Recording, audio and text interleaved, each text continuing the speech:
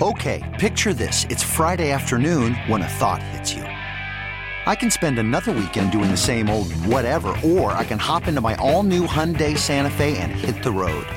With available H-Track all-wheel drive and 3-row seating, my whole family can head deep into the wild. Conquer the weekend in the all-new Hyundai Santa Fe. Visit HyundaiUSA.com or call 562-314-4603 for more details. Hyundai, there's joy in every journey. This episode is brought to you by Progressive Insurance. Whether you love true crime or comedy, celebrity interviews or news, you call the shots on what's in your podcast queue. And guess what? Now you can call them on your auto insurance too with the Name Your Price tool from Progressive. It works just the way it sounds. You tell Progressive how much you want to pay for car insurance, and they'll show you coverage options that fit your budget. Get your quote today at Progressive.com to join the over 28 million drivers who trust Progressive. Progressive Casualty Insurance Company and Affiliates. Price and coverage match limited by state law. An Odyssey station. The following is paid commercial programming. The content and opinions expressed do not necessarily reflect those of WSSP, Entercom Milwaukee, its staff, or sponsors. From Lake Michigan to the Mississippi, and every river, lake, and field in between. Let's talk everything outdoors. All aboard! Ha ha ha! You're on the crazy train! All aboard! Welcome to the Wacky Walleye Cutting Edge Outdoors Show. Fasten your seatbelts for a wild ride through Wisconsin's outdoors. Only on 1250 AM, The Fan.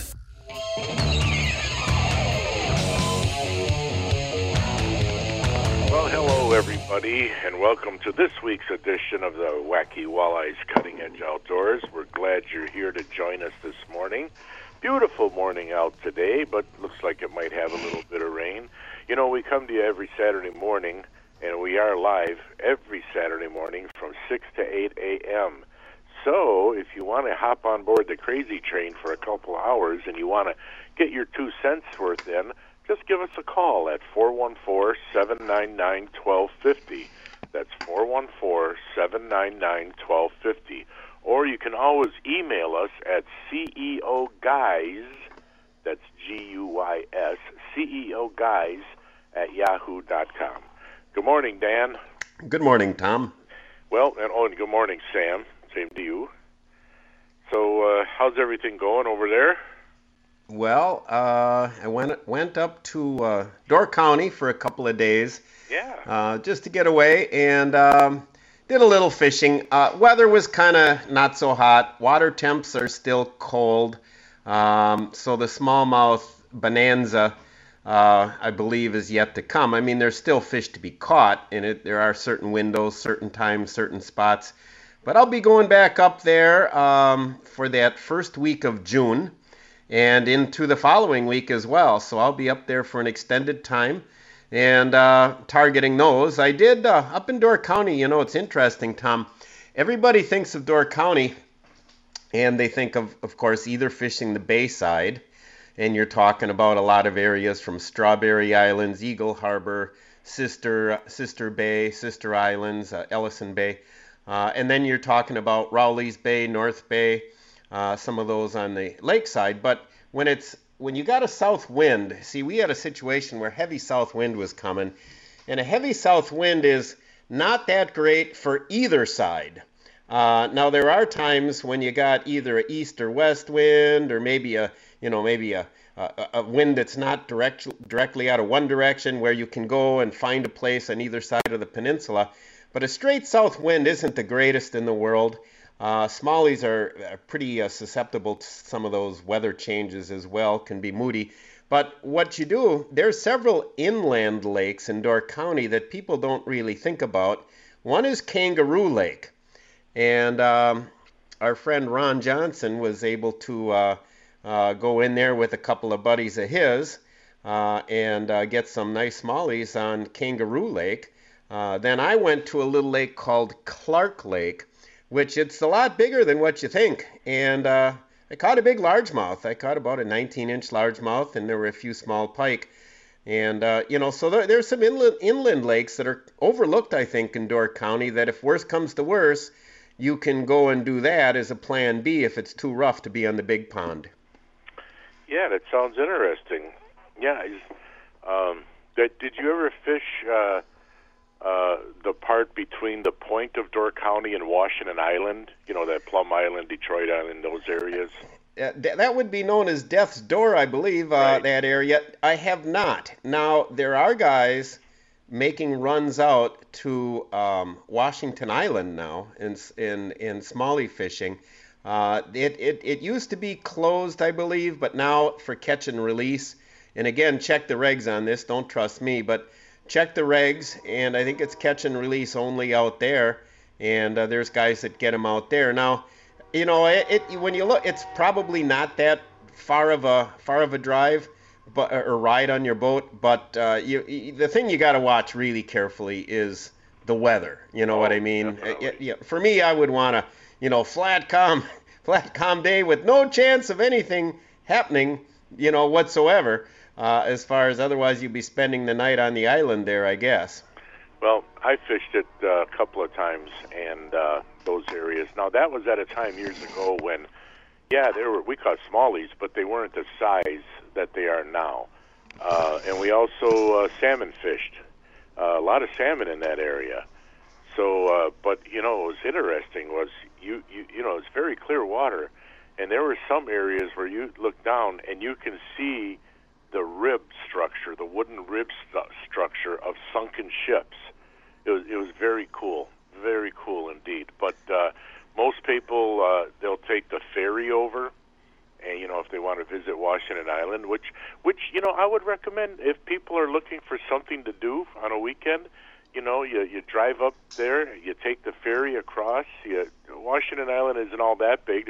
I don't remember if cars were allowed or not. I don't remember that, but it's an interesting place. Actually, you can take your vehicle and can, boat. Huh? Yeah, okay, you can. Okay. So if you don't want to, take the voyage across with your boat, you can actually take your vehicle with the boat and trailer. I couldn't remember that if you could or not. So, but because I met somebody up there, using their boat and that. So, but it was interesting. As a matter of fact, at the dock. Here's a funny story. I had to go up there to do a TV show with a fella, and we did a couple of shows, one on smallmouth fishing up there and one on salmon fishing. But anyway, that was also part of the story was we were fishing by, I forget if it was Plum Island or Detroit Island, and they got a lot of water snakes, where they used to have a lot of water snakes up there. And when we were fishing by the island, some of these water snakes tried getting in the boat. Now, they're not poisonous, but I didn't want to find out if they could bite or not. So it was kind of like the Three Stooges, trying to get them out, So anyway, after that, I had a drive home, and I still had some salmon blood on my tennis shoes and that. But I had to drive home, get a different suitcase, because I had to go down to Houston, Texas to do there was some kind of show down there, and I had to do these product demonstrations for Producto Lures, kind of talking about how they work for largemouth bass and all that. So anyway, I go down there, and they had me set up in this really nice hotel. So I go down to the nice hotel, and I order a brandy old-fashioned sweet. The guy looks at me, the bartender looks at me with a kind of a quizzical look on his face, and he says, "You're from Wisconsin, aren't you?" And I said, "Yeah, how'd you know that?" And he says, "Because only people from Wisconsin order this, And then while I'm sitting there, guess who strolls up next to me and sits down next to me and starts a conversation with me? None other than the legendary Roland Martin. So, we're sitting there, talking. I thought it was pretty cool. He didn't know, of course, who I was. I knew who he was. And then there was a bunch of Japanese people there. And, because bass fishing in Japan is real big, and they're there for this demonstration, seminars, things going on. And anyway, so they got these cameras around their neck, and they see Roland Martin, and right away, they had to have pictures with him and all that. Anyway, it was time for me to leave anyway, but when I got down to Texas, this was the interesting part. Mind you, like I said, I had this blood on my tennis shoes. When I got down to Texas, it was at, late at night. I forget if it was 10, 11, midnight, something like that. And people were looking funny. And, and I couldn't figure out why until I looked at my shoes, and they're probably wondering, is this some kind of, maniac killer that's down here, And then the last part of the story was that night when I got there, I was going over to the,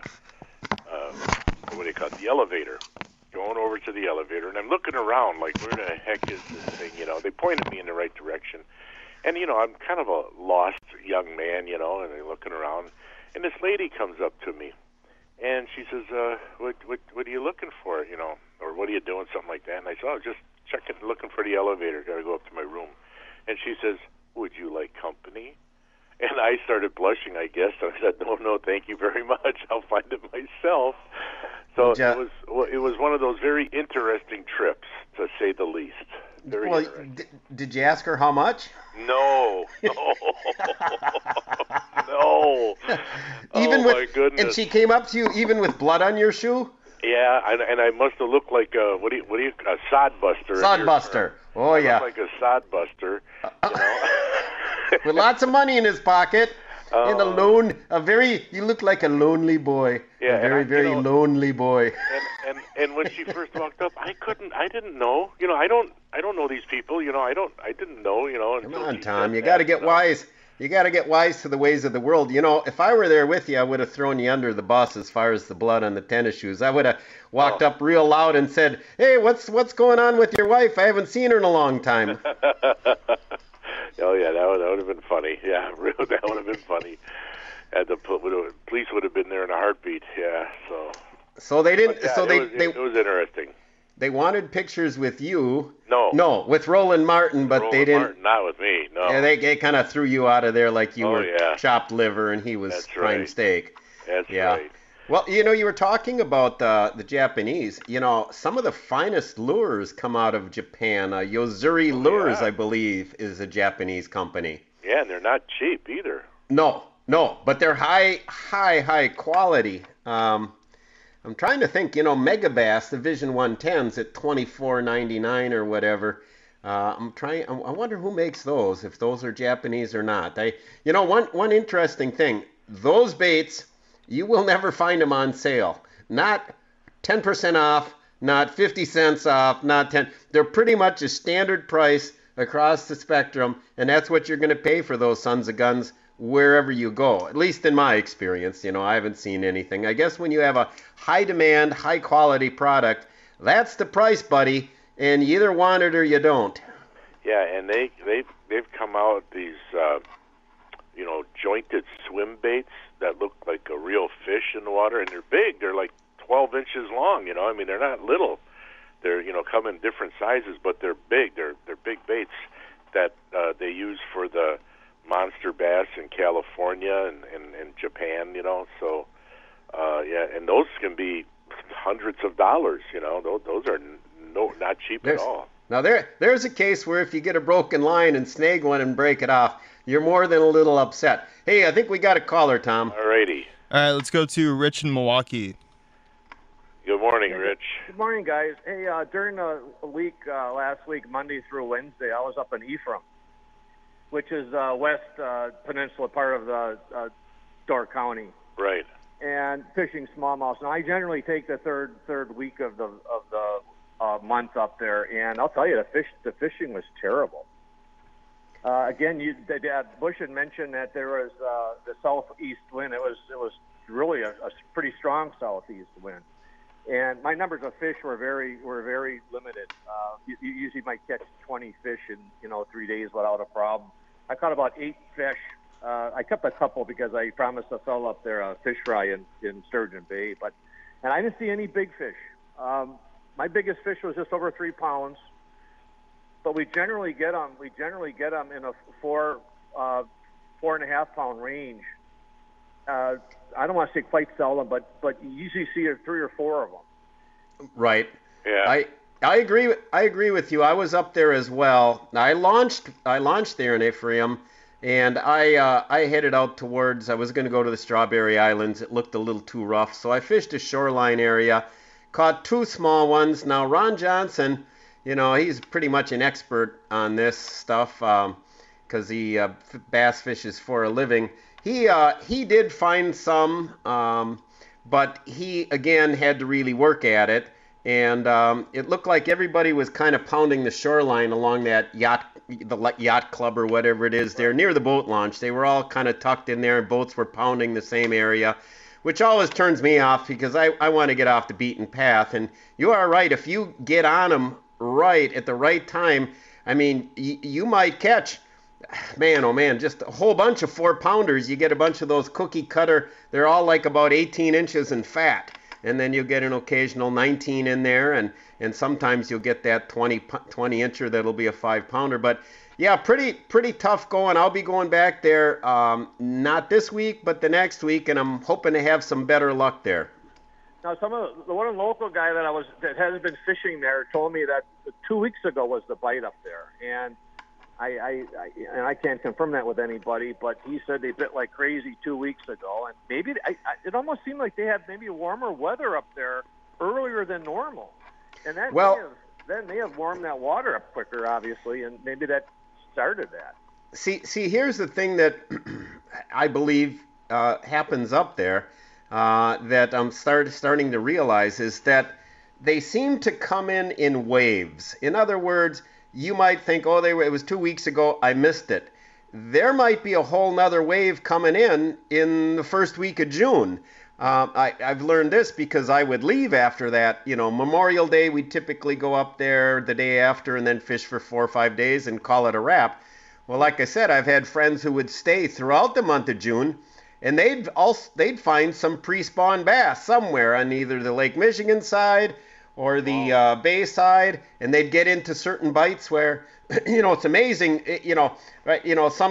how the bass fishing varies, where you might have to use hair jigs this time, and Ned rigs, jerk baits, crankbaits, and then all of a sudden they're just slamming spinner baits like crazy, like it's going out of style. You really got to try a lot of different things there, and I guess we're up against the break here, Tom, so I guess thanks for the call and good luck. Thanks, guys. Yeah, thank you. Yeah, and we got to go to a quick break. And when we come back, I'm going to, you maybe already know, Danny, but I'm going to tell our listeners what was the finals in the big bass tournament up at the Bay of Green Bay. We'll tell you who won it and how much they won by. We'll talk to you in just a few minutes, so stay tuned. Don't go anywhere. This episode is brought to you by Progressive Insurance. Whether you love true crime or comedy, celebrity interviews or news, you call the shots on what's in your podcast queue. And guess what? Now you can call them on your auto insurance too with the Name Your Price tool from Progressive. It works just the way it sounds. You tell Progressive how much you want to pay for car insurance, and they'll show you coverage options that fit your budget. Get your quote today at Progressive.com to join the over 28 million drivers who trust Progressive. Progressive Casualty Insurance Company and Affiliates. Price and coverage match limited by state law. You could spend the weekend doing the same old whatever, or you could conquer the weekend in the all-new Hyundai Santa Fe. Visit HyundaiUSA.com for more details. Hyundai, there's joy in every journey.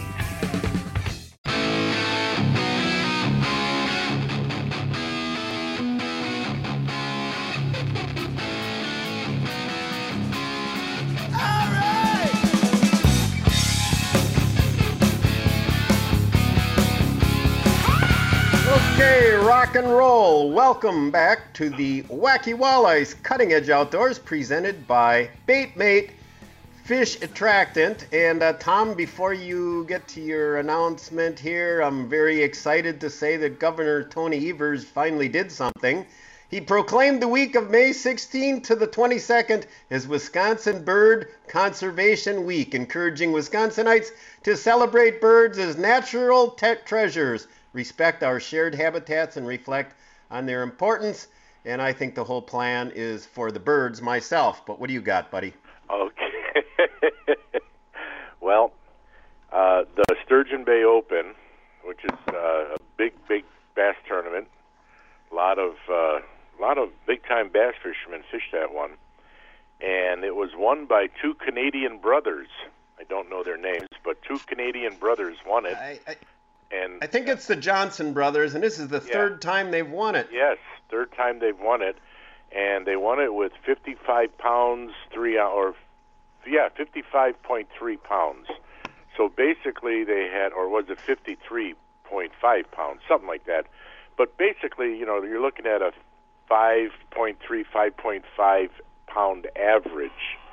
And there were some big fish caught. There was a 7+ pounder caught. So, there were plenty of fish caught in that 3 to 4 pound range, but you better have a limit of 5 pounders if you want to be in that top 5. Yeah, the biggest bass was on day one, 7 pounds 3 ounces. I think that was also by those Canadian brothers. They were the ones that years ago came in and they kicked everybody's tail. And at that time, they were using the black hair jigs and just retrieving them, I believe, just with a really slow, straight retrieve. Now, everybody and their brothers kind of doing that kind of stuff now. And if you go to Howie's, like I said, they got the greatest hair jigs in the world tied there that'll cost you an arm and a leg. I actually gave my 2 that I bought for $20. I gave them to my friend Ron. He actually took 22nd or 26th? I can't remember, but he did finish in the money out of 143 boats. Interesting. Now he was using some different tactics, and which will remain top secret. I got to keep quiet, but it's interesting. He said one of the other top teams up there, of course, are the local boys, Brett Alexander and Eric Hadia, and he was fishing close to them, and he could see they were kind of looking over at him, and they could see that what he was doing in his boat was not what they were doing. So later on, he did get a text, or I think it was text message from Eric Hadia after the tournament to kind of asking, what were you doing? What was that, a so-and-so that you were throwing? And I thought it kind of funny because you know how muskie fishermen used to be like this, where you could have somebody, as a young muskie angler, when I didn't really know a whole lot, if I got lucky and caught a couple fish or did pretty good, I would have a veteran muskie angler who was an expert, knew everything, pumping me for information. And you will get people that will pump you for information, but do you think they will ever tell you anything?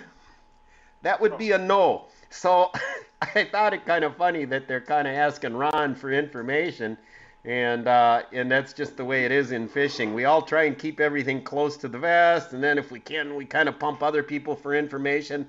My best theory on doing that was either buy them a few beers and wait after the 6th beer when they start to loosen up and you learn the truth. Or I used to do the old soft shoe with them, where a guy would come into the bait shop and they'd they'd show me a picture of his fish, and instead of me going, oh yeah, look at mine, I just say, wow, you catch a lot of fish, man. I don't know how you do it. You really do a great job on that. And then they're going to go, after a while, they're going to go, well, here, just between me and you, and then they'll spill the beans on it. So that was the way I used to get information. Well, I don't know about this year, but the last few years, the hot bait up there was, do you remember? I can't remember, Danny, what it was. It was made by Berkeley. It was one of those scented baits. I forget, an inchworm, was it, or an inch, or something about, or was it a leech type imitator? Got it. Do you remember what those were? We talked about them last year. You're the bass guy. I just can't remember. It was, and you couldn't buy them. No, everybody was out of them. They were selling. Oh yeah. That was in the fall. They were drop shotting those, I believe. I don't know if they were drop shotting them. They might have been dragging them across the bottom as well. I think they were drop shotting them on the deep channel break. Is what they were doing, and you're right. It's one of the Berkeley. You're right. One of the worms that they were out of. But it's interesting. I recently was online trying to find a bait, and when it's not in the stores, eBay is one of the best resources to find stuff. Oh yeah. And I'm not really an eBay kind of a guy, but you can find things on eBay that you may not find in a regular sporting goods store. But yeah, you're right. That worm or whatever it was, I can't remember. But that was. I can't remember it either. Maybe one of our listeners will remember it. Yeah, and they can call us at 799-1250. That's 799-1250. Another thing, speaking of Door County, I was out on the bay there and looked way high up on the bluff and saw this big structure, and I believe it's the new Eagle Tower at Peninsula State Park, which is now open. Now, for years they've had a tower there, but they had shut down the other one. I think it was structurally inadequate or whatever. They didn't want to. It's generally not good for business to have some tourists get killed. So now they've got this new one, and it's right up on Eagle Bluff, which is close to that Ephraim, and 60 feet high, top observation deck, 253 feet above the Bay of Green Bay, and so 250, it's like 100 yards. I'll tell you what, from the water, it looks like it's way higher than that, and 100 steps to get up there. Or there's an 800-foot fully accessible canopy walk to the top. So parks are open again. One thing, Tom, for our listeners, if you're looking to go up to northern Wisconsin, Door County, wherever this year, get your reservations in for your motel, lodge, or whatever now, because it's going to be crazy this year. Even in May, on a weekday, when it's relatively not the greatest weather in the world, you would think that a weekday you'd be able to get into a top quality restaurant without a line. Al Johnson's is the famous one, which normally has the goats on the roof. They don't have the goats there yet. I imagine they'll break those out Memorial Day. But my buddy went to stop there, I think, Wednesday night, whatever, and there was like a 45-minute wait during the middle of the week. It's not even tourist time yet. It's going to be crazy. Yeah, and they had one of those towers, fire towers or whatever they called it, over at Potawatomi State Park years ago. And I did go up there, walked up to the top of it. It was pretty cool. But I think they closed it down a number of years ago due to, the wooden structure starting to fall apart. It had been up there for many years, Now, I don't know if they rebuilt it or not. Maybe somebody knows if they did rebuild the one at Potawatomi State Park. But that's pretty cool, going up that high and looking at the surrounding areas, It's pretty neat. It's incredible up there. There's so much to see. Like you said, looking down the clear water and seeing shipwrecks. I actually, near the Stone Quarry a couple years ago, by the quarry launch, down by the Ship Canal area, there's a wreck down there that you can look down and see. Right off of Bullhead Point, you can go online and look at aerial photos. There's wrecks there. Cana Island, which is kind of between Moonlight Bay and North Bay, they actually have a lighthouse, and there's a little kind of a peninsula that goes out there, which gets flooded underwater sometimes, but when it's not, you can go across that and get these tours of the lighthouse area. But there's a couple wrecks right off there. You read the history. There's been so many wrecks there over the years, both sides. It's just incredible, which basically tells you how incredibly powerful that the Bay, Lake Michigan, the Great Lakes, how dangerous they can be. Yeah, the current is terrible. But one thing is not terrible are the ads that we run every now and then. We've got great sponsors, have great products. We encourage you to use their services if you need them. And right now, here on the Wacky Walleyes Cutting Edge Outdoors, we've got another quick break to take. Coming up next is the Gut Report. So stay tuned, folks. We'll be right back. Come here. I'm going to eat you. I'm bigger than you. I'm higher in the food chain. Get in my belly. The Gut Report is brought to you by Discount Liquor. Well, this morning, folks, we're going to talk about leeks. L-E-E-K, a leak. Well, it's not something that happens to your faucet, this is actually a vegetable. It's used to enhance the flavor of salads, soups, stews, and the like. Now, it's in the onion family, and it has a mild onion taste, and it's mildly sweet. What does it look like? Well, it kind of looks like a green onion on steroids. Anyway, the leeks, they're very delicious tasting, and here's a quick recipe. Cut off all the green leaves, even though you got to pay for the darn things. Cut off the green leaves, quarter the leek, and then rinse it, because we got to rinse it well because it's in layers, sometimes you can find sand or dirt in there. So rinse it off really good. So you cut and wash it, you chop it, dice it up, and you put it in the pan with butter, fry it in the butter, add a little salt, and when it's nice and soft, you eat it. It is delicious. If you never tried a leek, you might want to. I recommend it highly. The Gut Report is brought to you by Discount Liquor, where you'll find the best price, selection, and service at 51st and Oklahoma in Milwaukee and Main Street in Barstow and Waukesha. For weekly specials, go to discountliquorinc.com.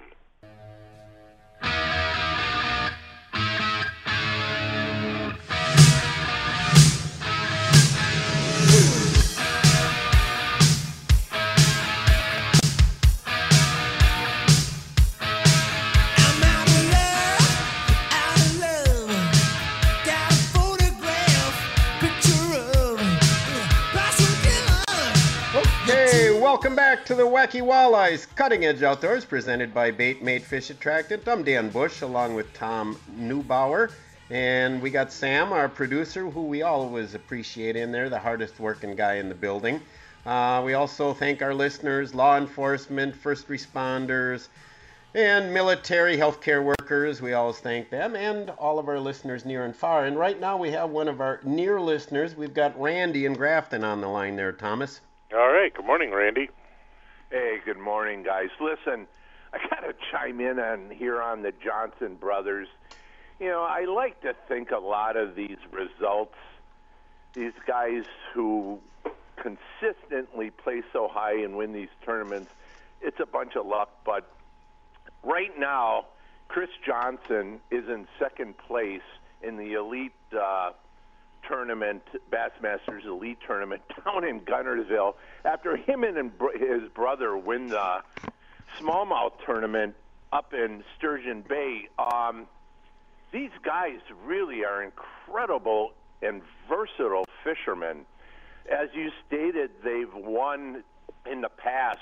The third leg of the Canadian Invaders, so to speak, is Jeff Gustafson, who I know pretty well. And in fact, I've sent you some information. I really think he'd be a great guest, because these guys are not just bass fishermen. All of them are general all-around outdoorsmen who hunt, fish, and just happen to be in the Bass Elite Tournament and are all doing quite well. So they're just really incredible fishermen, and I'm really blown away at their versatility and their ability to play so high. By the way, a local guy, Caleb Cuphall, is in first place in that $100,000 tournament now. So Chris Johnson is in second, and Caleb, a local guy, who I think works part-time at Dick Smith, is in first. Wow. And that's where's that going on in? Yeah, actually, they will be showing the tournament value on a Roots for Caleb on Fox Sports 1. I think it starts at 7 this morning, and they'll carry today and the final day tomorrow. But yeah, Lake Guntersville, I actually been down there. It's well known for bass fishing and crappie fishing. But what state is that? What state is that? Oh, Alabama. It is Alabama. Yeah, Alabama. You know what you say, Randy, about those Johnson brothers? Now, I was talking with Ron, and I said, "What's the deal with these Canadian guys in this Sturgeon Bay tournament?" And he said,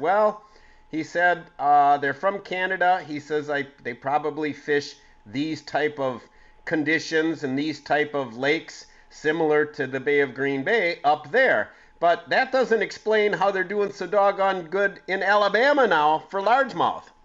And that's the purpose of my call, because I am truly blown away at their ability to pick up on when was that tournament? The 15th and 16th, and then on what is today, May 22nd, be down in Alabama and having a chance to win the tournament.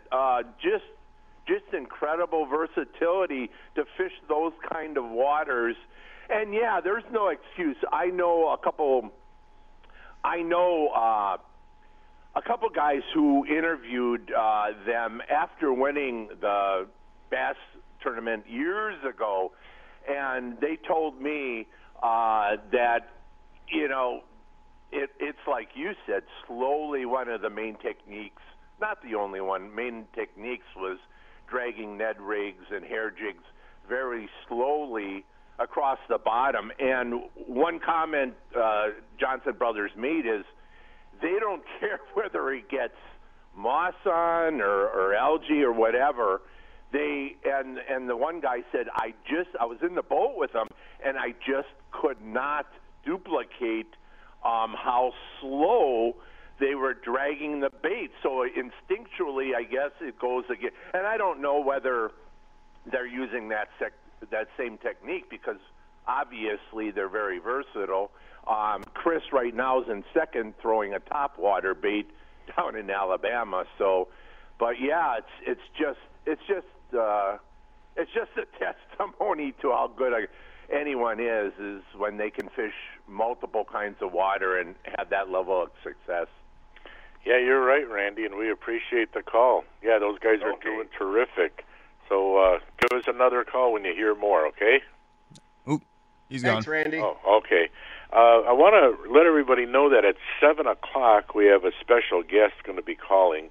Larry Burse is affiliated with the Lions Club of Cudahy, and they got a big fundraiser going on, and he's going to tell us all about it at 7 o'clock. So that's Larry Burse at 7. Anyway, hey, Danny, you got anything else on the line? Yeah, but Caleb. He mentions Caleb. I think I think John Gillespie's gone out with Caleb before. Seems to me Is that the Caleb who he goes on Lake Michigan with? I don't know, but I recall seeing a Caleb. That's the only Caleb I know that Gillespie's gone out with. I'm just kind of wondering. I'm guessing if he works at Dick Smith's. Interesting. Well, it'd be good to see a local boy do well and beat those doggone Canadians. Well, I can't say that. I'll be a racist. No, actually, we like the Canadians. They're our allies. They're our friends. We like everybody here on the Wacky Walleyes Cutting Edge Outdoors. God bless to all. But anyway, it's still good to see a local guy win. Yeah, it is. And so oftentimes there's we hear a lot. Most of these pro bass anglers are from down south.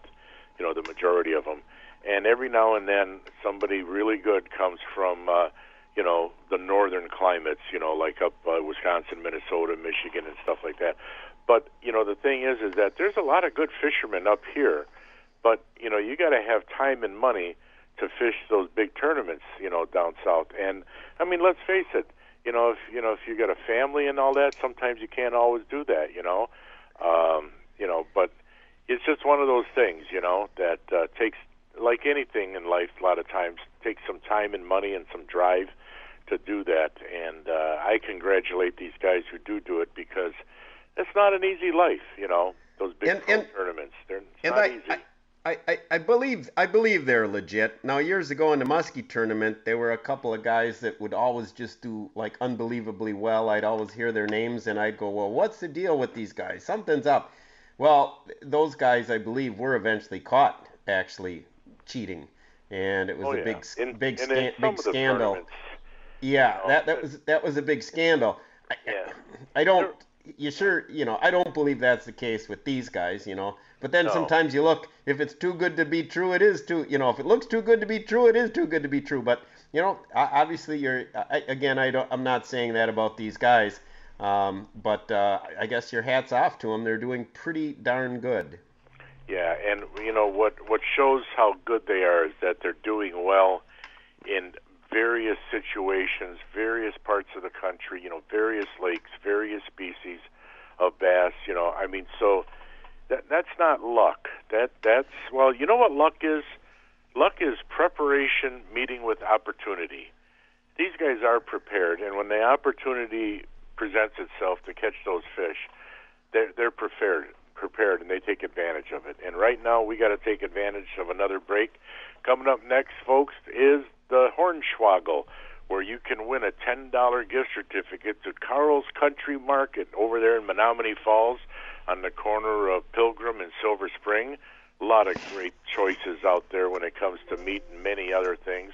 And, of course, Baitmate Fish Attractants. You get a nice prize package from Baitmate and Coleman Insect Repellents. So you can win a $10 gift certificate to Carl's, a prize package from Baitmate and Coleman. Man, you don't want to miss this.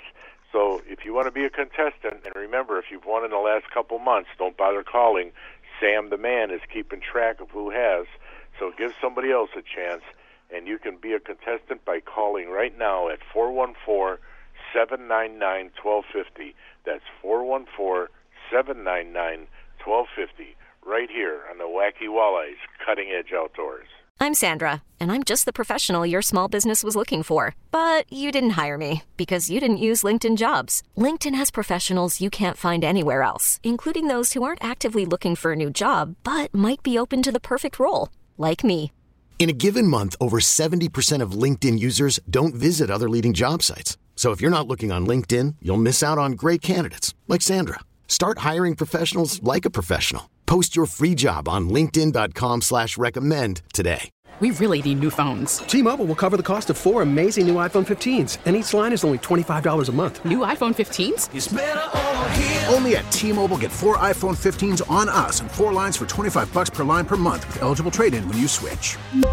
Minimum of 4 lines for $25 per line per month with autopay discount using debit or bank account. $5 more per line without autopay, plus taxes and fees. Phone fee at 24 monthly bill credits for well-qualified customers. Contact us before canceling account to continue bill credits or credit stop and balance on required finance agreement due. $35 per line connection charge applies. See T-Mobile.com.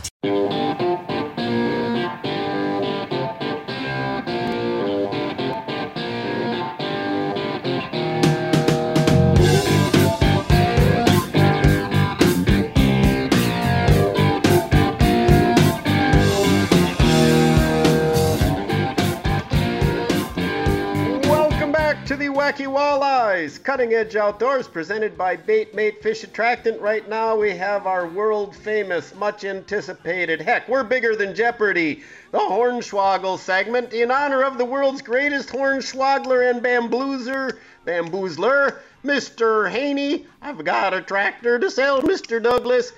Here we are, we got a contestant there, Sam. Yep, today we got Mark and Franklin. Mark and Franklin, how you doing, Mark? Yeah, good morning. I'm very good. How you doing? Doing good. Doing good. Doing any fishing yet this year?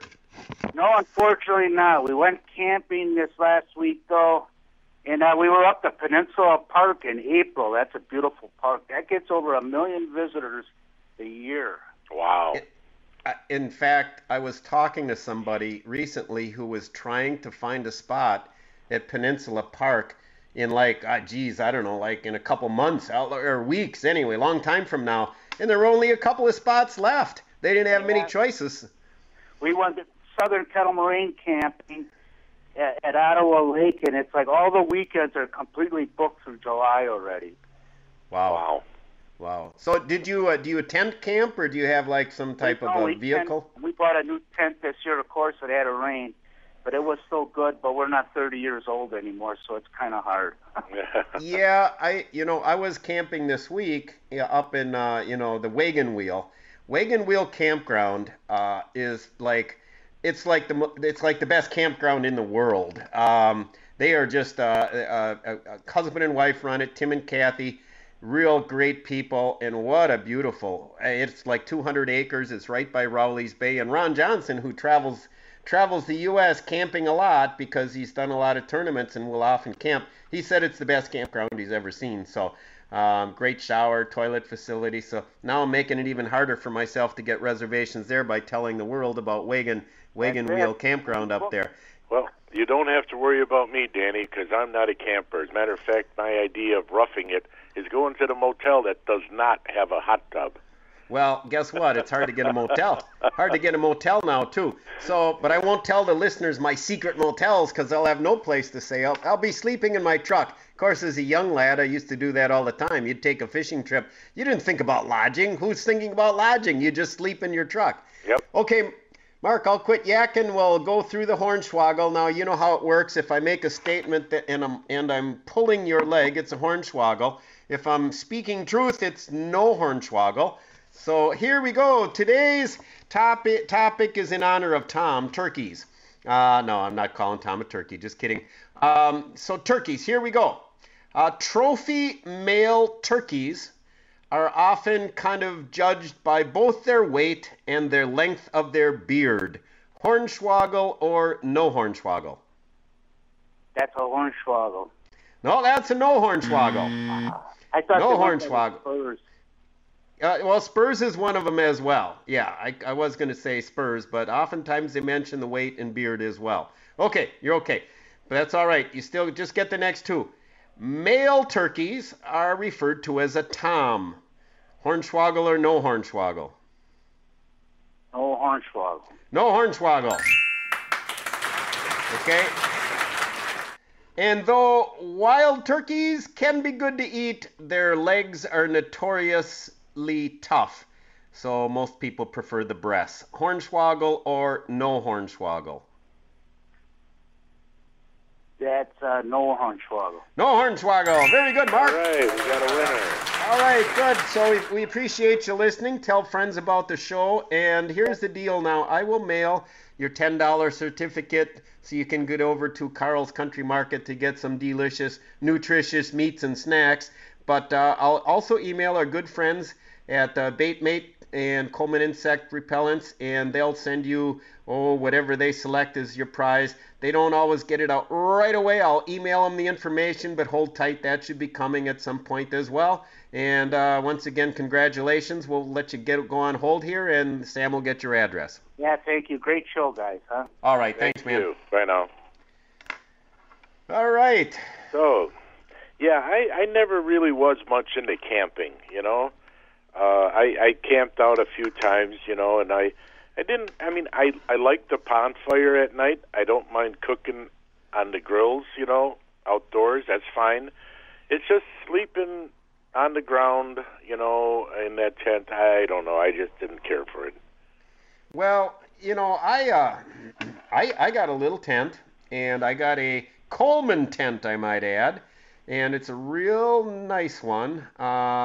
And I maybe I paid $60 for it. Doesn't leak, easy to set up. I really like it. Now, everybody that I go camping with, they get their own tents, right? And they all got air mattresses. Me, I just put bunch of big comforters, sleeping bag, pile one on the floor, on the ground, I mean, and then a couple covering me up. I snuggle up in there, and even though it's uneven, bumpy ground, my back is bulletproof. It doesn't bother me. I sleep great. So, maybe that's from all the years. You can get cots, blow-up mattresses, or they've got these really nice mattresses. It's almost like sleeping on a bed mattress, you know, that has they got electrical blow-ups instead of you having to blow it up yourself, you know, with some wind power. You can, hook it up to the car, to the cigarette outlet, you know, in the car, and, you know, electrically it'll blow it up for you. You know, they got some real nice ones out there. Well, that's what Ron has. He had a automatic air mattress would blow up. Now, when he got up there, he realized that his tent was in Arizona, or I don't know, Michigan. That's where he lived. He's in Michigan now. They moved from Arizona. And so he borrowed his tournament partner's tent. And this is a big tent, right? And Ron was going, wow, this thing's beautiful. I got all this room in there. So his wife joined him the other day there at the campground. And she was like, you know, all these years I meet Ron and have this little tent where you're crouched down trying to put your pants on in the tent, or you're laying flat on your back trying to pull your pants on or take them off and dress. And now she's in this big tent with him. You can stand up, you can move around. It's got all kinds of room. She says, first thing you're doing when we get out of here is you're going to go buy a tent like this. No more of these little tents. Why are we roughing it in those things? Yeah, I mean, he's got it's like a big Taj Mahal. I open it up. I mean, he's got like the big air mattress there. There's room. There's stuff off to the side. Whereas me and my little tent, yeah, I got everything all packed all around me. Clothes here, bottle of water here, flashlight here, phone here. And then in the middle of the night, when, you know, duty calls, you're fumbling around in the dark, trying to find your flashlight, stumbling out, crawling out the door. So I can see why having a bigger tent, or take the Tom Neubauer method and just don't camp at all. Yeah, well, when a lot of times people don't realize when they're first-time campers, they look at these tents and they say a 4-person tent. But those 4-person tents are not, you can put 4 people into them packed in like sardines. But basically a 4-person tent is like a 3-person tent because you got to remember, you got to have room to move around a little bit. You got to have room. You might have luggage in there, you got your duffel bag or whatever. You got to have room to put stuff. A 3-person tent to me is more like a 2-person tent. I always tell people, go down 1. If it says 4, think 3. If it says 3, think 2.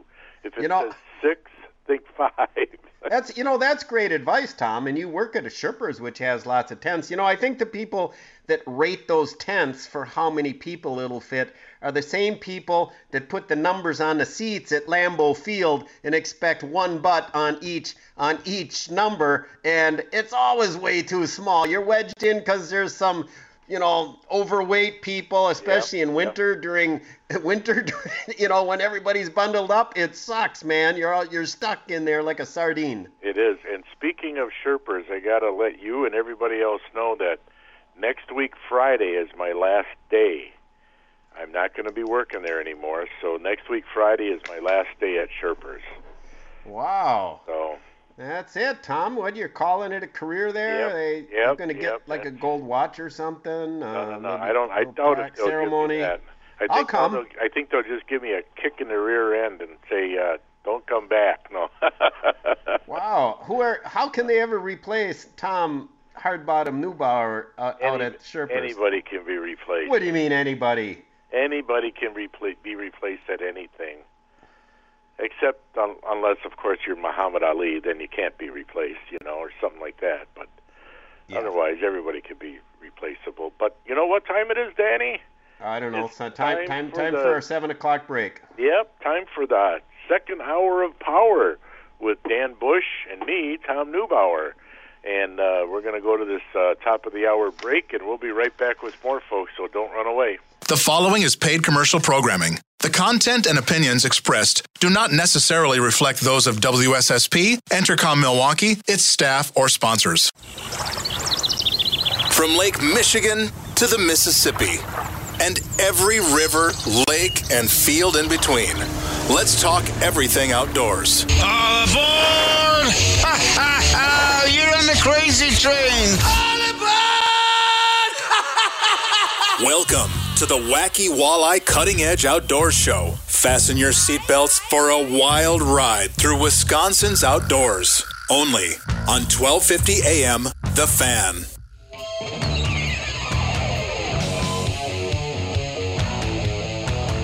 Well, welcome back, folks, for the second hour of the Wacky Walleyes Cutting Edge Outdoors. We do appreciate you hanging around with us this morning.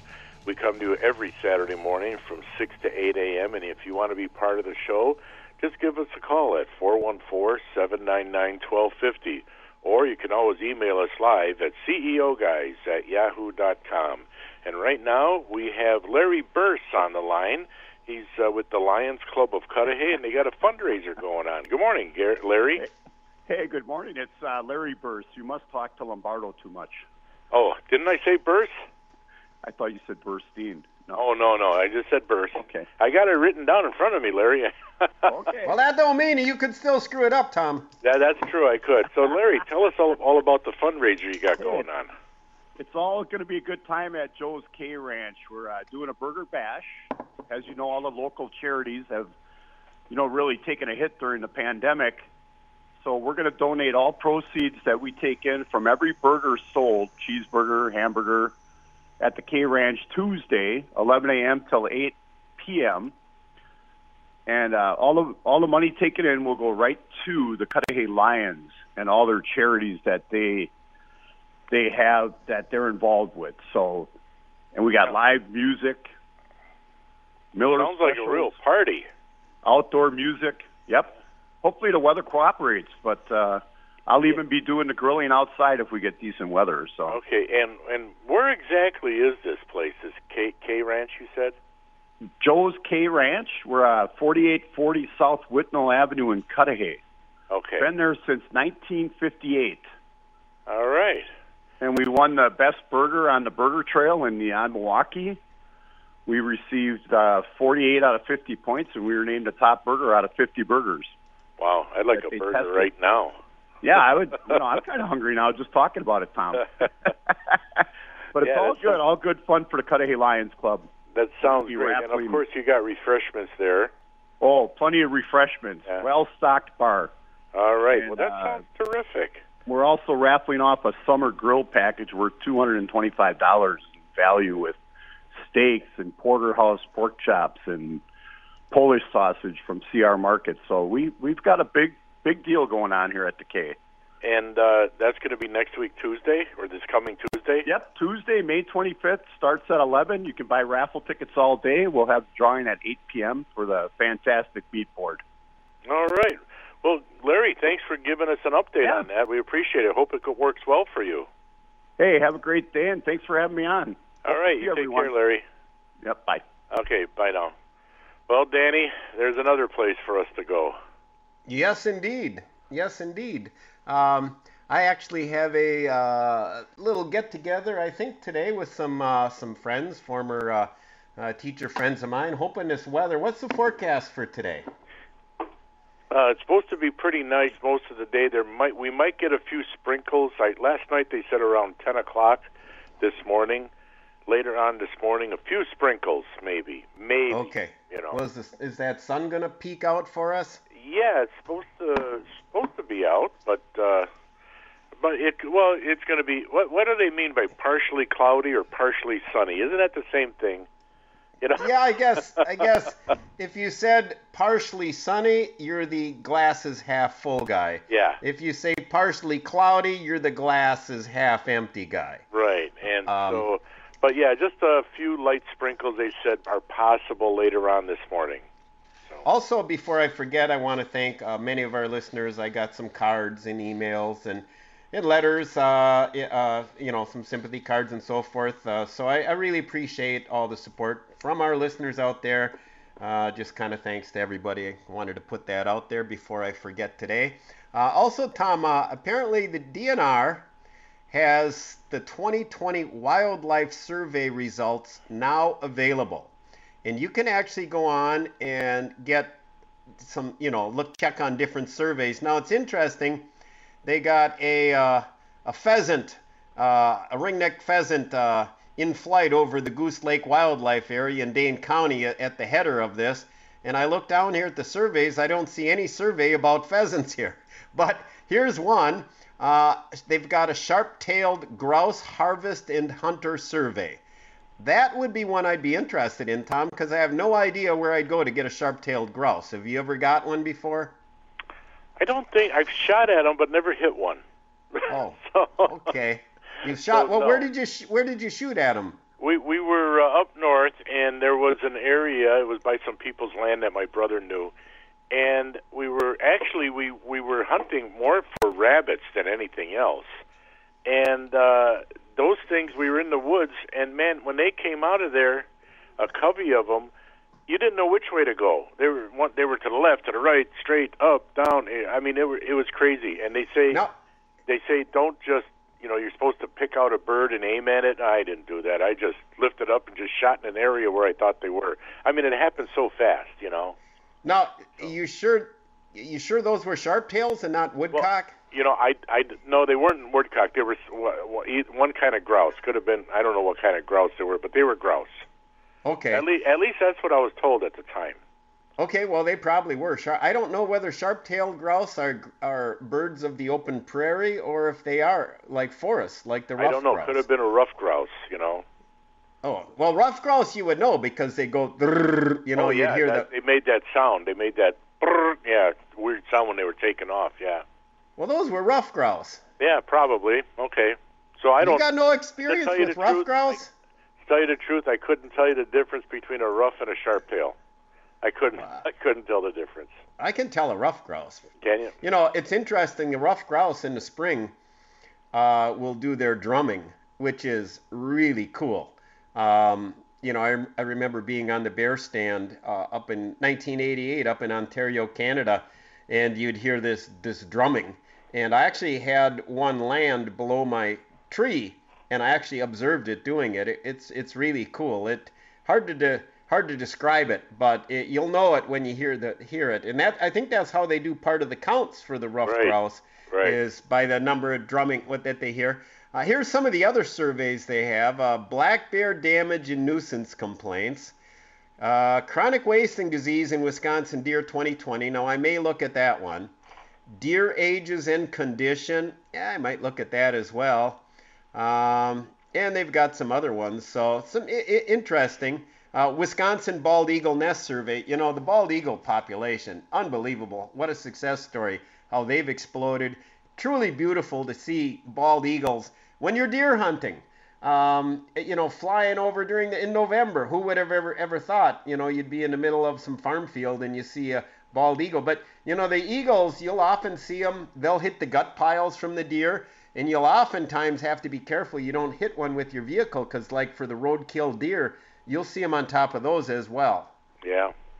And if you're in northern Wisconsin fishing the multitude of lakes up in northern Wisconsin, you'll see them all over the place up there. All over. Yeah, they are truly something to behold. And they're big. Those mature eagles, they're big. They're big. You don't realize how big they are until one's standing close to you, and it's like, my goodness, they're large birds. I did see one time, I think I was with Steve Milliot at the time, and I think it was Lake of the Woods. No, Vermilion. We were on Vermilion back behind an island, and we heard this terrible ruckus. We heard two eagles cackling, and we watched two eagles, and it was really an aerial battle. It was unbelievable. And then the one kind of took off. I think the one might have had a fish. I don't know if it had a fish in its talons or not, but the one eagle did not like the other eagle being there, and they were mixing it up. They were going to the mat, by golly. But it's really cool to see them. Another observation here, Tom, being as, you haven't probably, gotten off, for a bridge report lately.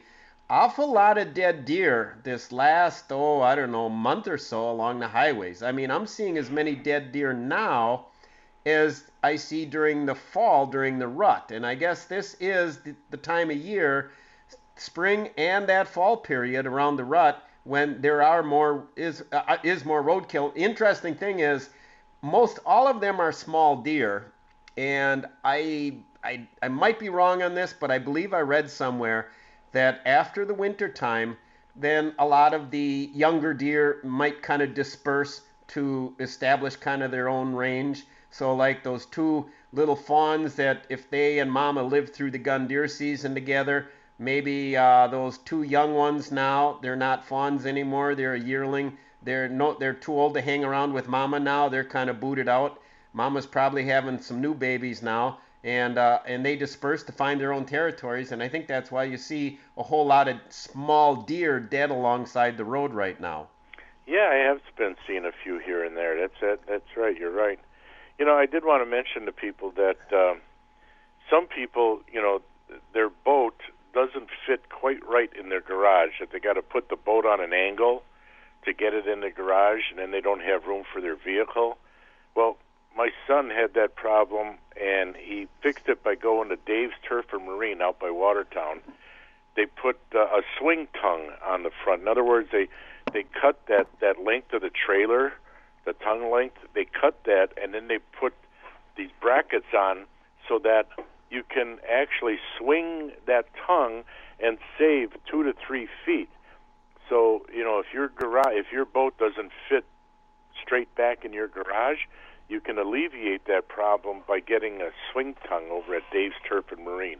I just thought I'd let people know that because, sometimes you buy a boat and that tongue is so long, it just doesn't fit in your normal type garage, Tom, that's actually a fantastic tip. Now, I have an easy loader trailer, and it's my second one that I have. It's the same model that came with the boat in 2005, and mine does have that swing trailer, and I love it.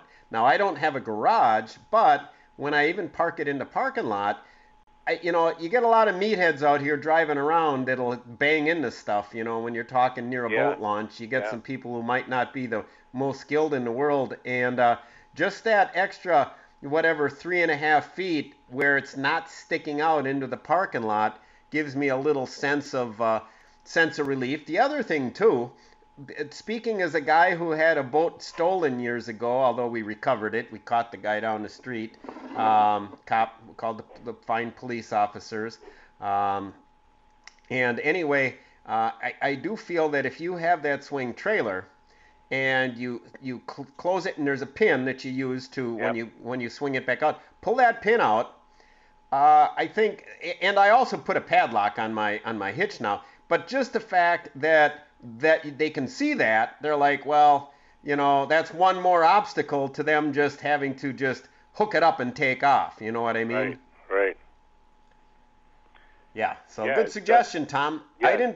I didn't know that a dealership would actually do that after the fact. Oh yeah. They and I'll tell you what, they did a great job too.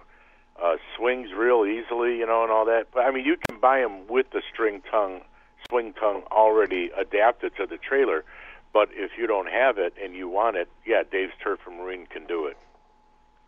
Good tip, Tom. So anyway, we got to go to another quick break. He's Dan Bush. I'm Tom Neubauer. Sam Schmitz is on the boards. We'll be right back with more right here on the Wacky Walleyes Cutting Edge Outdoors. After the end of a good fight, you deserve an ice-cold reward. Modelo is the mark of a fighter. You've earned this rich golden lager with a crisp, refreshing taste. Because you know, the bigger the fight, the better the reward. You put in the hours, the energy, the tough labor. You are a fighter, and Modelo is your reward. Modelo, the mark of a fighter. Drink responsibly. Beer imported by Crown Imports, Chicago, Illinois.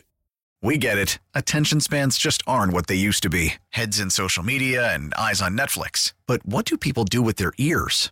Well, for one, they're listening to audio. Americans spend 4.4 hours with audio every day. Oh, and you want the proof? Well, you just sat through this ad that's now approaching 30 seconds. What could you say to a potential customer in 30 seconds? Let Odyssey put together a media plan tailor-made for your unique marketing needs. Advertise with Odyssey. Visit ads.odyssey.com.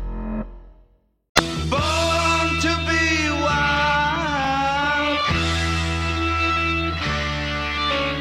Born to be wild.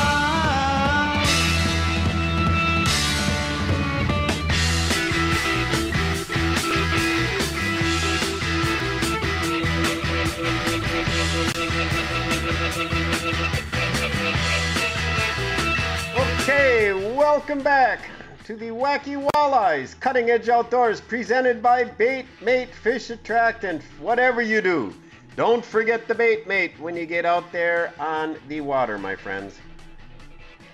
So, what do you got cooking now? Danny, have you seen those bluegills out in front of your place yet? And those you know what? I haven't done the peer report yet. I got back into town yesterday, unpacked my stuff, went to my favorite place to go have roasted chicken, Park Avenue Pizza. Go get some of their roasted chicken. It's almost as good as the Crowell's chicken up in Green Bay, probably even better. And don't forget, they've got trivia tonight as well. Saturday trivia. Smart guys like Tom, you do good at trivia because you're a genius, eh? Yeah, right, but no, I haven't taken a walk out there as of yet. Another thing, I believe I got a email about the Wisconsin elk hunt application period. I think that's going on now, where you can send in $10 and you get a chance to win, I don't know, one of 5 tags or whatever. I don't know the exact number. Now, me personally, I thought I'd have as much chance of winning the Powerball, so I'll take $10 and just buy some Powerball tickets. My brother used to pay the $10, and I guess probably goes towards a habitat, but I just got no faith in winning that elk hunt application. I don't know about you, or does your son does your son apply at all? Do you know? I don't think so, but Danny, if you got that application, you'd have to get a bigger freezer if you got an elk. That's true, Bill. Yeah. Yes, I would need a bigger freezer, but I would gladly buy a big freezer for some delicious, nutritious elk meat in the freezer. Elk is good. I have had it. I'm sure you've had it as well, Tom. Yes, I have. Yes. How about moose? Have you had moose? No. I've had moose. No moose. I had moose. It was Moose Joe's.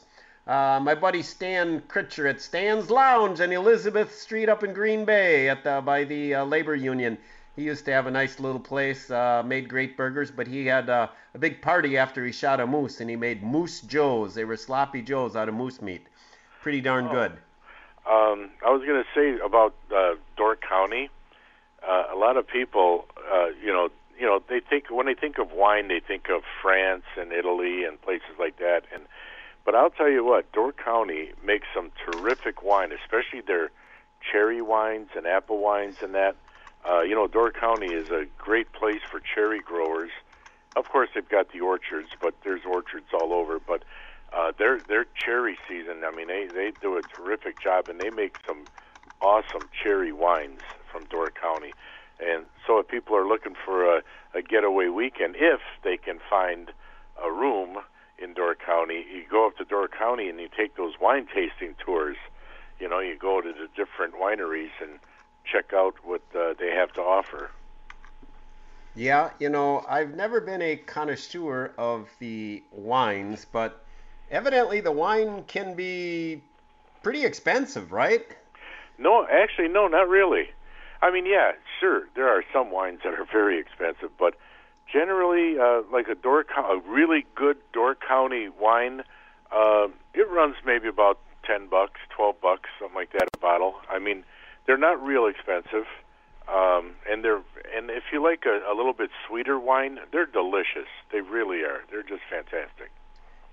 I'll tell you that Door County really is something. I mean, as far as you want to talk about a paradise for tourists to go up to. They got everything up there, and what is pretty refreshing though. The locals are really nice people up there that I've bumped into. Sure, they got their businesses that get crazy busy this time of year. There's several old guys have coffee at the one place we stopped for breakfast in the morning.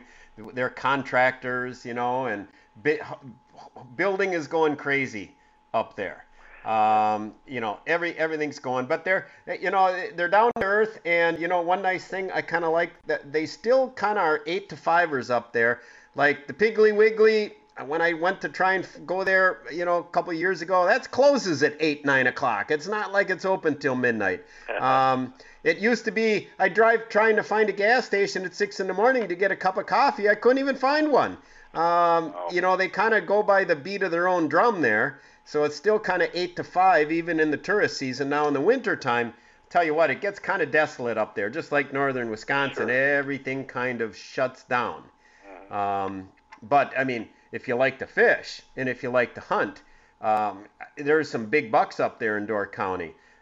Where I camped, tell you what, a lot of wildlife around there. While you could, at the campground there, you can hear the waves crashing into Rowley's Bay.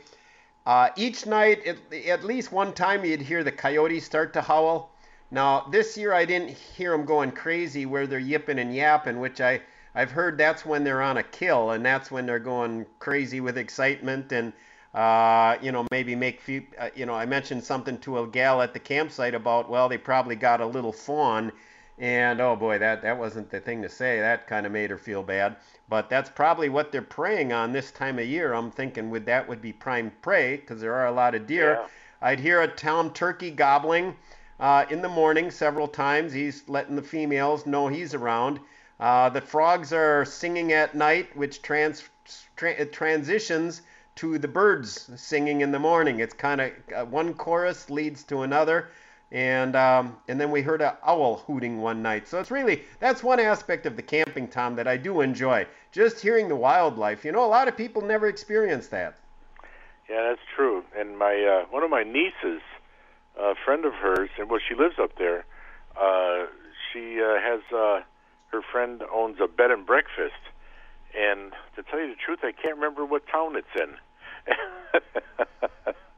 I just can't think of it for the life of me. I'm going to have to ask my wife later on today. So who owns that? It's a friend? Well, it's a friend of my niece, and my niece lives up there. Yeah. Oh, okay. So. Wow. Yeah, great. Great. So, it's pretty nice, But she's got to do. As a matter of fact, I think one of my other nieces went up there to live with her for a while too. So I got a couple nieces up there.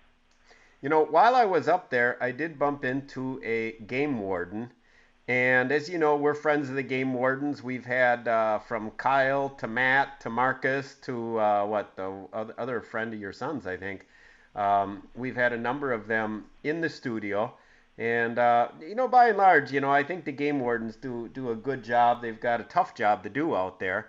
And I know right now they're trying to recruit and get more game wardens because there's kind of a shortage. So if you're a young person, you like the outdoors, maybe being a game warden would be the way to go. But it's kind of funny. I pulled out of Clark Lake, and I was checking my text messages alongside the road.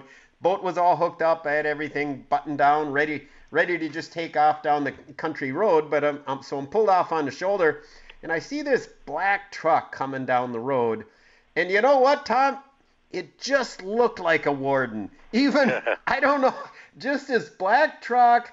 I think it had running lights on top of it, but it wasn't a brand new truck, but it was, obviously a big four-wheel drive truck. And sure enough, the guy slowing down, and I'm thinking, this guy's going to, and sure enough, he's in uniform, had the window down, saw his patch, and sure enough, it was the warden. So he goes, "Hey, how's the fishing?" So I talked to him a little bit, and as it turns out, it was a warden that I had met about 10 years ago at Little Sturgeon at the boat launch. And at the time, I had gotten his card because they said, "Hey, can we give you a call sometime and find out, what's going on up in Medora County?" Because, a lot of times the game wardens, they got their finger on the pulse of what's going on and where, because they're out and about and they can tell you what they're catching. So, he said to me, he says, "Yeah, you do look familiar."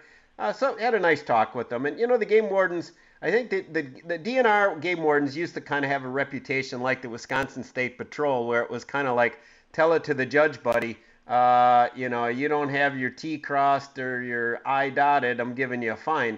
But I really think that they've done a good job of trying to be more consumer, recreational, user-friendly with the general public. Yeah, I believe they are because, there still might be a few wardens out there that are just, when it comes to the rule book, just see black and white. But I think more and more see those gray areas, and they let's put it this way: I think they're becoming a more kinder, friendlier DNR wardens. Which is good because we don't want little kids getting scared of the DNR guy, or getting mad at the DNR guy because he gave Daddy a ticket for something that maybe he shouldn't have. So, no, I think it's good. Yeah, I think wardens are doing a really good job right now. Yeah, we don't want to brainwash the kids against. Bad enough we're brainwashing kids that police are bad now. Yeah, exactly. We're messing up enough people in yeah. this crazy country as it is, but don't get me started on that one. But I think we got to go to break. When we come back, I do have a game warden story, Tom. Another one. All right. I'll tell you what. You tell a story and I'll tell a story. Maybe they'll both be humorous enough. Okay? That sounds good. All right, folks. We'll be right back with more of the Wacky Walleyes Cutting Edge Outdoors with Dan Bush and myself, Tom Neubauer. Stay tuned.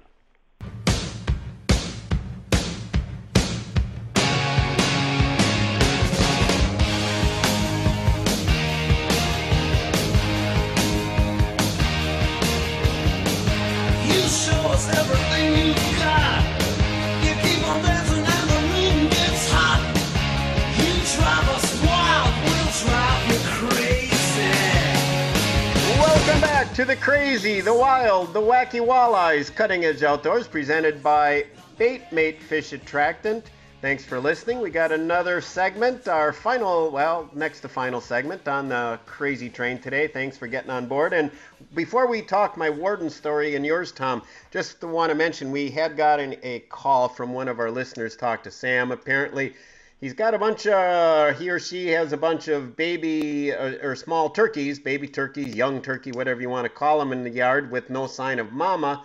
They were wondering whether they should call somebody. Now, I don't pretend to be the expert on baby turkeys and the life and families of turkeys, but I would probably suggest just doing nothing, because I've gone where I've seen baby turkeys and mama might be close by, but not necessarily right next to them. And I don't know what the mortality rate is for baby turkeys. I'm thinking a baby turkey probably, well, it's not like a baby fawn if that's still nursing on mama. As far as I know, like I said, I'm not a bird expert, but I don't think baby turkeys are nursing. They're eating just bird pellets, seeds, whatever they can find, vegetation, and I'm guessing they'll probably be okay just if you leave them on their own. You know,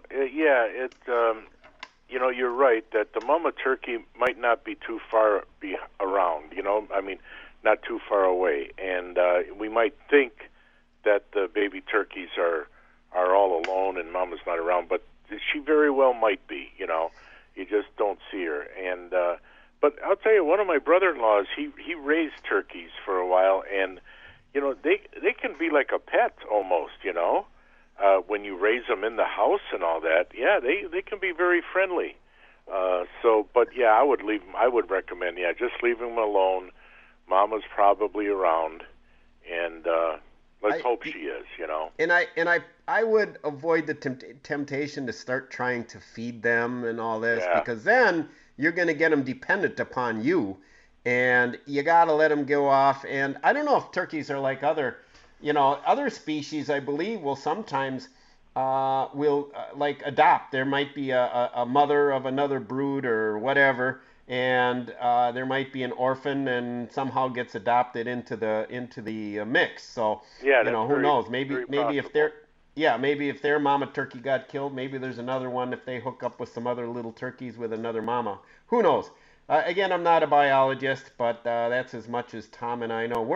Tom and I are not afraid. That's why we're not scared to do a live show and make a mistake. We're not afraid to say we don't know. Right. I mean, let's face it. Nobody knows everything, you know. And if we don't know it, well, okay, we don't know it. And sometimes our audience will jump in and tell us, you know, what it is. Yeah. We got very knowledgeable audience here, and we were talking a little bit, Tom, about the DNR wardens and what I feel like they do a darn good job. You know, that bear that was shot earlier this year, where I think it was the young girl shot a 720-pound field dress bear near Black River Falls in Clark County. I remember I had talked about this on a previous show, that I had heard that there were some baiting violations, failure to tag. Okay, so that case it was resolved. In fact, you gave me this, the Wisconsin Outdoor News, and basically what they did was they found him guilty. He accepted a plea agreement, and he was found guilty of failure to immediately validate and attach a bear carcass tag, and possessing birds in excess of the bag limit, and that was from a previous turkey hunt. And in both times, apparently the guy, again, it's a guy up in Door County, he was mentoring, so I'm thinking he took the same granddaughter, I think it was, for the turkey hunt. But here's where I was shocked. He was fined a total of $586.50, did not receive any license revocations or suspension, and 2 baiting violation citations and 1 citation for failure to complete registration were dismissed on motions from the prosecutor up there, Clark County Assistant District Attorney. Now, the warden said, as our job as wardens, we put cases together, take enforcement actions that we think are appropriate, and then the DA's office works with the defendant and they work out agreements. But as far as I'm concerned, that sounds like that guy got off really light on that one. Yes, he did. Yes. $586.50. So, I mean, I'm not against the guy getting a break, you know, like we kind of talked about, there's gray areas, but somehow I feel like if that was Deluxe Danny Bush, I'd probably get my arse nailed to the wall on that one. So I'm wondering if that might be a wealthy landowner who perhaps knows everybody, including the district attorneys up there, and kind of got a slap on the wrist as a result. Yeah, you know, that's exactly what happens with the police departments. You know, they do their job in arresting the criminals, but then the DA's office slaps them on the wrist, you know, and you know, sometimes the police wonder why are they going through all that trouble when nothing happens, you know. Yeah. But yeah, I think you're right. Maybe this person knew somebody, or maybe they just wanted to plea bargain so they didn't have to have an expensive trial.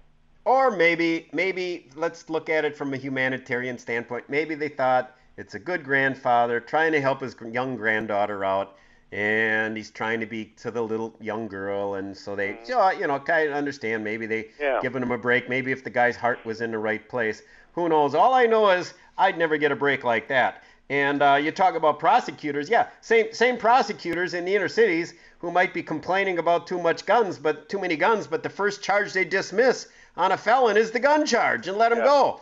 Yeah. So, what a bunch of crap that is, where we're being pushed for more gun laws. They don't even enforce the ones on the book.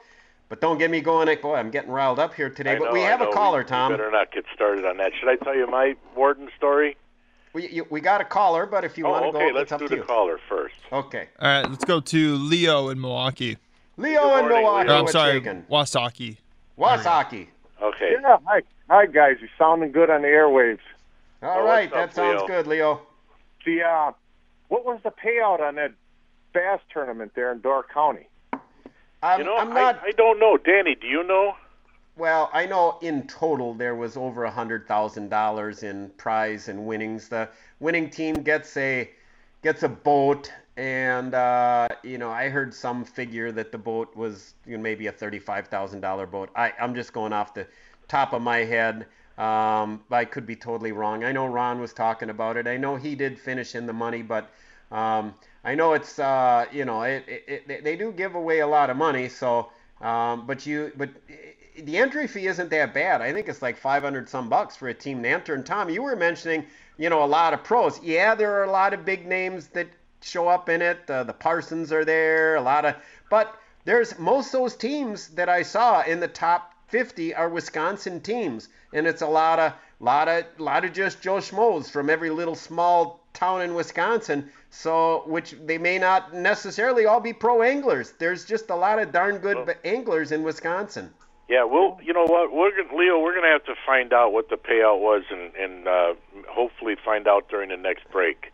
All right, okay, and we'll let you know. I wonder if that Caleb down there in Alabama, I wonder if that is the same Caleb that Gillespie goes with. Yeah, I wonder. Yeah, I wonder. We were wondering out loud that ourselves there, Leo. But yeah, thanks for the call there, buddy. All right, hey, Bald Eagle, real quick. I think long time ago, a turkey vulture was called a bald eagle because it had bald head, and I think they confused the names. Well, we'll have to research that as well. I never heard that. which makes sense to me. The vulture has a bald head, and it looks like a bald head eagle. Yeah, the bald eagle isn't really bald. The top of its head is white feathers. It looks bald, but it's not. It's got white feathers. Right. Once they're no longer a juvenile. Juveniles don't have the white head. Right. Okay, Leo, thanks for calling. Yeah. All right, here's my Warden story. I was on Pewaukee Lake one time, fishing by myself. There I was. Yeah, there I was, fishing by myself, up in the front of the boat, and I'm casting. And I had my life jacket that was, on the back of the chair where I was, standing up front. It's on the back of the chair. Anyway, Warden pulls up, asks to see my license. I show him my license. And he's looking in my boat, and he says, "Hey, where's your throwable cushion?" I said, "Well, it's down in this compartment down here." And he says, "It's supposed to be easily accessible." And I says, "Well, Mr. Warden, sir," I said, "I got a question for you." I said, "If I fall out of the boat, who's going to throw it to me?" He kind of chuckled and went his merry way. There's Tom being what a card there. Well, it's true. It's true. If I fall out, who's there to easily access it, and throw it to me? I always pull one. I've got one with a rope on it attached underneath where if I wanted to throw it, and I also have another one that I pull out and just have handy laying around the boat just in case. One thing that people on the Bay of Green Bay need to remember, and Lake Michigan, is if you're under power now, if you're if you're on plane, or they talk about, what do they call the term? I can't remember the term, but you know how when you gun a boat initially and the front bow comes up, you have to overcome that wave where eventually the bow comes back down again. There's a technical term for it. You're right, on plane. Yeah, you have to, but there's another term that they talk about on it, which I think is basically more or less describing the same thing. You have to have your lanyard attached to you. Oh, the kill switch. Yes, correct. And that's not a DNR thing. That's a Coast Guard thing. And the DNR is not going to be the one enforcing it to start with. I do believe it is going to be the Coast Guard enforcing that. Yeah. Well, you know, listen, we got to go to a break. I'll tell you something when we come back from the break, because you were right. It's very important maybe to have an extra length of rope attached to that throwable life preserver. That's that throwable, preserver. That's very important. I'll explain why when we get back, if I remember it. So stay tuned, folks. We got one more break to go and a few more things to talk about. So don't run away. We'll be right back. It's the final countdown.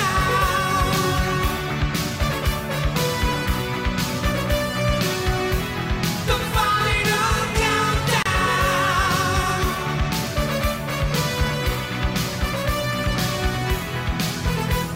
Welcome back to the Wacky Walleyes Cutting Edge Outdoors. I'm Dan Bush along with Tom Neubauer. We are presented by Bait Mate Fish Attractant. And Tom, I got a quick notice here. The Northern Zone Muskie season opens May 29th.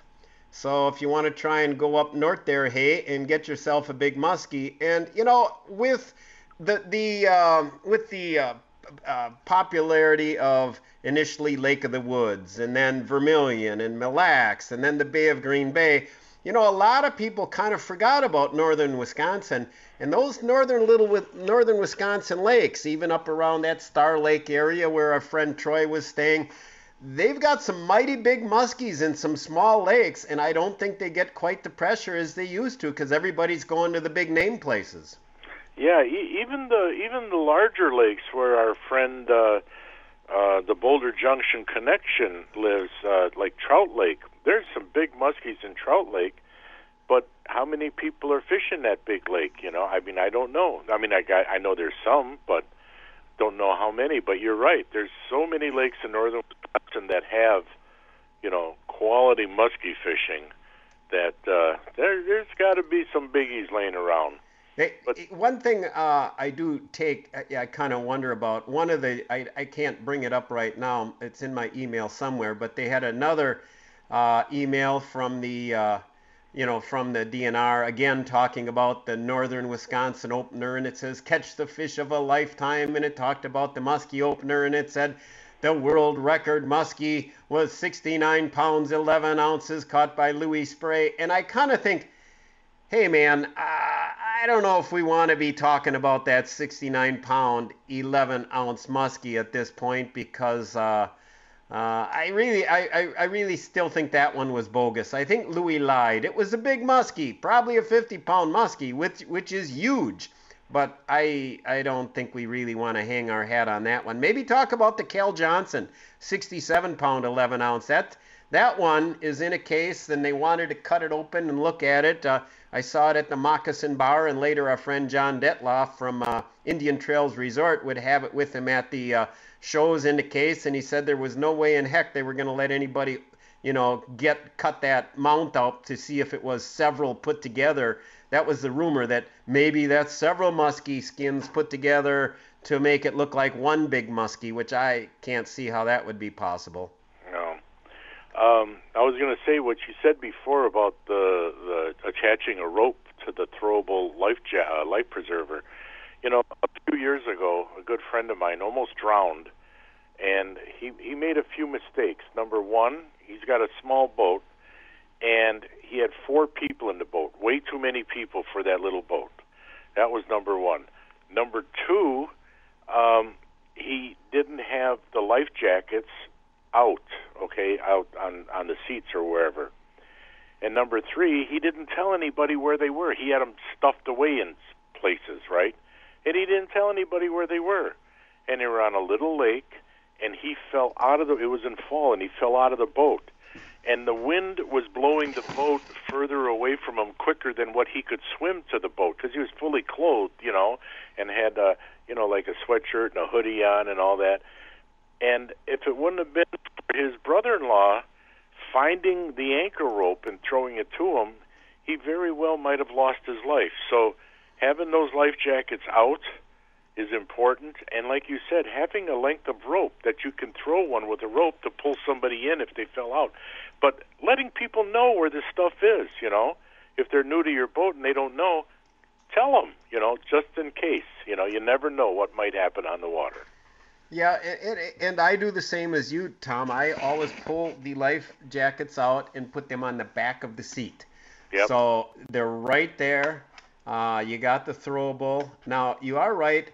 A guy should make it a point, and I have sometimes do it, but then I forget sometimes to point it out to people and just tell them this is here. You could even tell them where the fire extinguishers are and where the first aid kit is. Just to kind of, it's amazing when you're out hunting and fishing, how an accident or something bad can just happen real quick. Whether it's a guy falling out of his tree stand and breaking his neck, and dying, there's been a lot of tragedies, where they find a guy by his tree stand. So you really got to be careful and watch your step at all times. And especially when you're out on the water, and I'll tell you, I'm especially careful now on the big water. If you go on the Bay of Green Bay, Lake Michigan, you really want to be carefully watching the weather. Now, one of the reasons now, Tom, to have a smartphone or whatever, Android, whatever you want to call it, is you can go right to your phone and you can see the weather radar. You can see it coming, what's coming your way.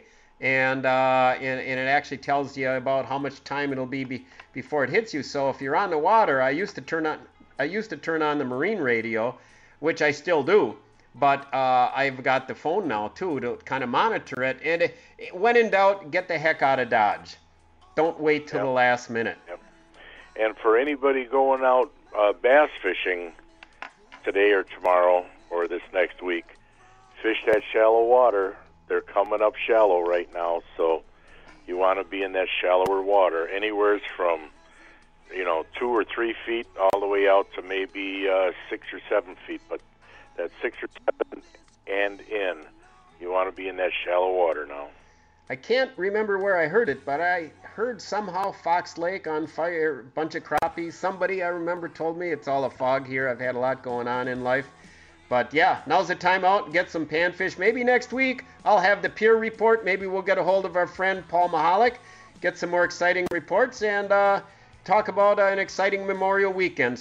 But as far as this week, that's all I got. That's all I got too, Danny. To all the listeners, thanks for listening. And God bless and stay free, everyone. You've been listening to Wacky Walleyes, Cutting Edge Outdoors, presented by Baitmate Fish Attractant. Get out there and fish. We'll talk to you next week, my friends. Like the grandest canyon.